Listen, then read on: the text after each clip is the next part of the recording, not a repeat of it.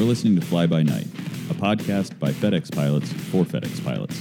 Brought to you by the FedEx Master Executive Council of the Airline Pilots Association.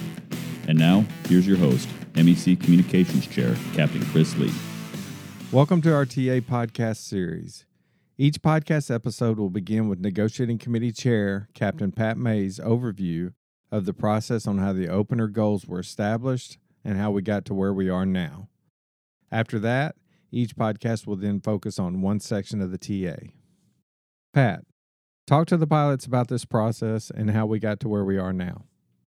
Chris, what's important for the pilots to understand as we present the information to them throughout these podcasts and other items of education is how we got here. The openers were developed by the MEC in conjunction and coordination with the negotiating committee, but we didn't pull these items out of thin air.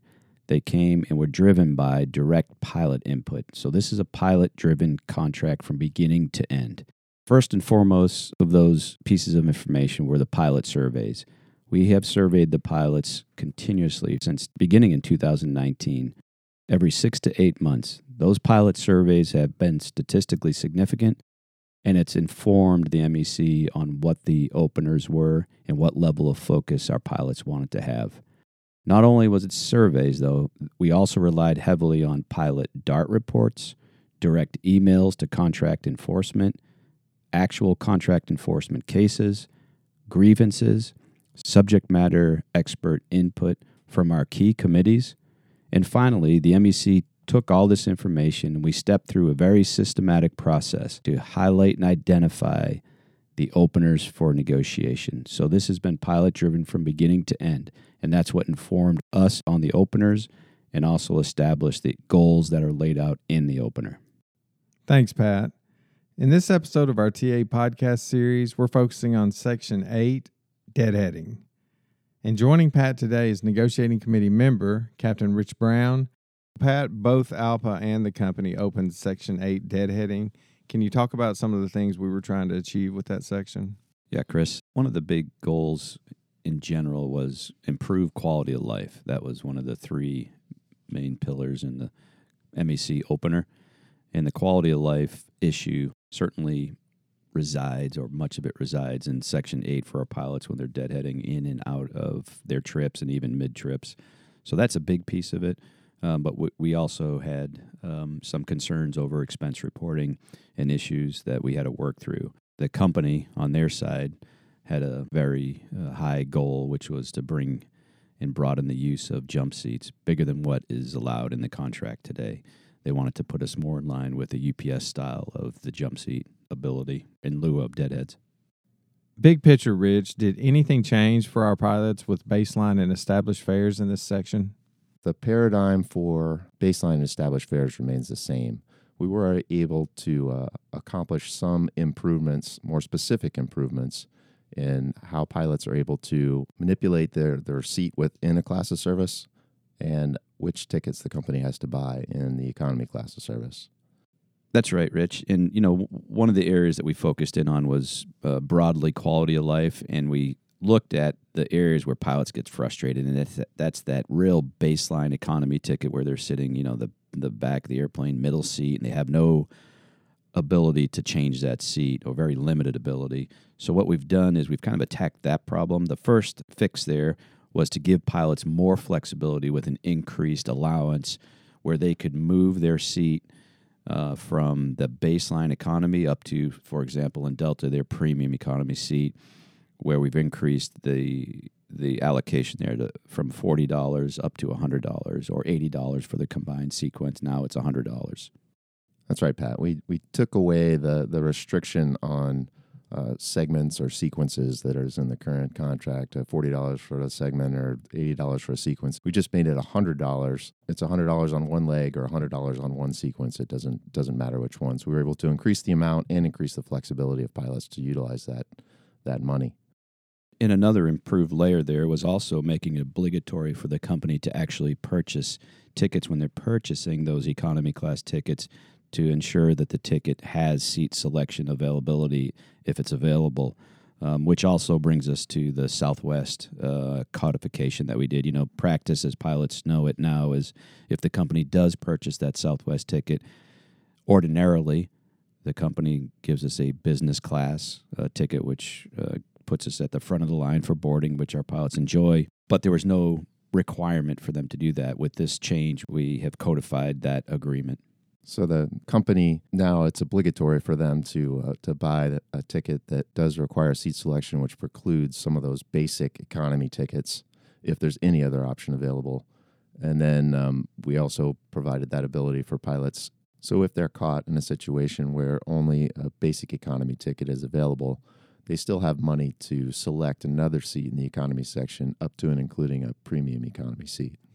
Yeah, and as the pilots view the TA, Chris, one of the things that might stand out or jump out at them is there's a lot of blue language that looks like there's new language with the company's purchase of higher class of service. That shouldn't be confused with what we actually negotiated there. That was from a previous settlement, and it's just simply incorporated here for the pilots could see that settlement agreement, which was a great agreement, and it actually requires specific timing on the higher class of service tickets when they're purchased, but that's not new language. Pat, one of the openers was to incorporate the application of the Deviation Bank from the COVID-19 Mitigating Travel Measures MOU. Talk to the pilots about what you were able to accomplish with this goal. Hey, Chris, the Travel Measures MOU, we negotiated some nice benefits as we were working through the pandemic. And as we viewed those, there was, broadly speaking, some desire by the pilots to want to incorporate some of those features that were in that MOU, notably of those, the Deviation Bank improvements, and then also the rental car. That's right, Pat. Let's take a look at the Deviation Bank first. To start with just a little bit of history, in 2015, we were able to accomplish a fairly large increase in our Deviation Bank benefit in going from the Deviation Bank zeroing out after the month to this rolling deviation bank we have now, where each month it reduces in half. Then when the travel MOU came along, we got the Deviation Bank that is perpetual. The company was unwilling to maintain that perpetual bank, but what we were able to accomplish is we were able to preserve the full value of our Deviation Bank for 3 additional bid periods. And then following that third bid period, it will reduce by half over the next 2. So in the 4th month, it would be worth 50%, and then in the 5th month, it would go to 0. Yeah, Rich, and there's, for the pilot's awareness, there's 2 examples in the TA, and then there's another example of how that Deviation Bank would work once the agreement is ratified in the FAQ. And just to be clear on that reduction, that money is first in, first out. Well, since we know the Travel Measures MOU is not indefinite, what's going to happen when that goes away? The first thing, Chris, is either party can cancel that Travel Measures MOU with appropriate notice. Once that's canceled, then the pilot's current bank that they have will be preserved for 4 months. That bank, after the 4 months, then, assuming we have a ratified agreement in front of us with this new language, then at that point, that snapshot of the Deviation Bank money would start to reduce after 3 months. So just what Rich said. So you'd have the 4 months from the Travel Measures MOU cancellation. Then you would have that balance that would be retained for 3 additional months. Then it gets reduced by 50%, and then the last month it's zeroed out. So it'd be a total of 7 months of full benefit value in that Deviation Bank before it begins to be reduced. The big takeaway for the pilots is there's plenty of warning and notice. I know there's some large Deviation Bank account balances and pilots that have a time to work through those and maximize their use of those bank monies. You mentioned rental cars and its association with the Travel Measures MOU. Are there any more details you can provide to the pilots? So yeah, Chris, we were able to basically retain the ability of a pilot to utilize a rental car up to $100, or if it's approved, more than $100. So it's more flexibility for the pilots, and we get a lot of positive feedback about the rental car feature. Today, rental cars are not authorized as a form of transportation when a pilot's trying to go to or from a trip. This incorporates that ability for the pilot to get to or from their location with the provisions that are outlined in the TA. Have any other qualifying deviation expenses changed? Yes, Chris, we actually spoke about one other change in our Section 25 podcast, and it has to do with substitution. And basically, it allows a pilot to expense a hotel in base during his substitution window and use his Deviation Bank for that. Always a huge issue with our pilots is the expense reporting system. Can you talk some about how those procedures have changed with this new TA?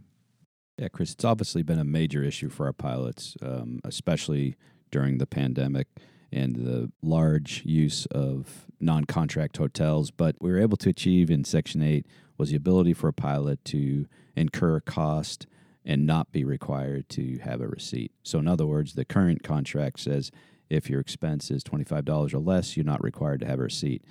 In the new contract, we increased that amount to less than $75, and the IRS maximum, whichever's less, and $75 today is the IRS maximum. That's right, Pat. And this is in addition to the improvements with the expense report process that we spoke about in the Section 5 podcast. Pat and Rich, thanks again for coming. Any final thoughts on Section 8 deadheading? Chris, thanks for having us again. The big takeaway for the pilots on this is that we've improved broadly quality of life throughout increases in Section 8. We also defended against a company provision that would have required broader use and latitude of the jump seat access in lieu of those deadhead tickets. So the company came after that aggressively during this negotiation. They wanted a UPS model for jump seat usage, and we defended that jump seat with vigor. And at the end of the day, while we weren't able to capture everything that we were targeting in the actual opener, Section 8 did provide improvements for our pilots' quality of life. And we're pleased with the outcome, and the company did not achieve their results that they were seeking with the jump seats. Thanks for coming, and thanks for listening to this episode of our TA podcast series on Section 8, deadheading. Throughout this process, you can get the most factual information at our TA website, fdxta.com. There you'll find the actual TA document, TA highlights, TA frequently asked questions, videos, these podcasts, and other information. Once again, thanks for listening, and as always, be safe out there, and we'll see you next time.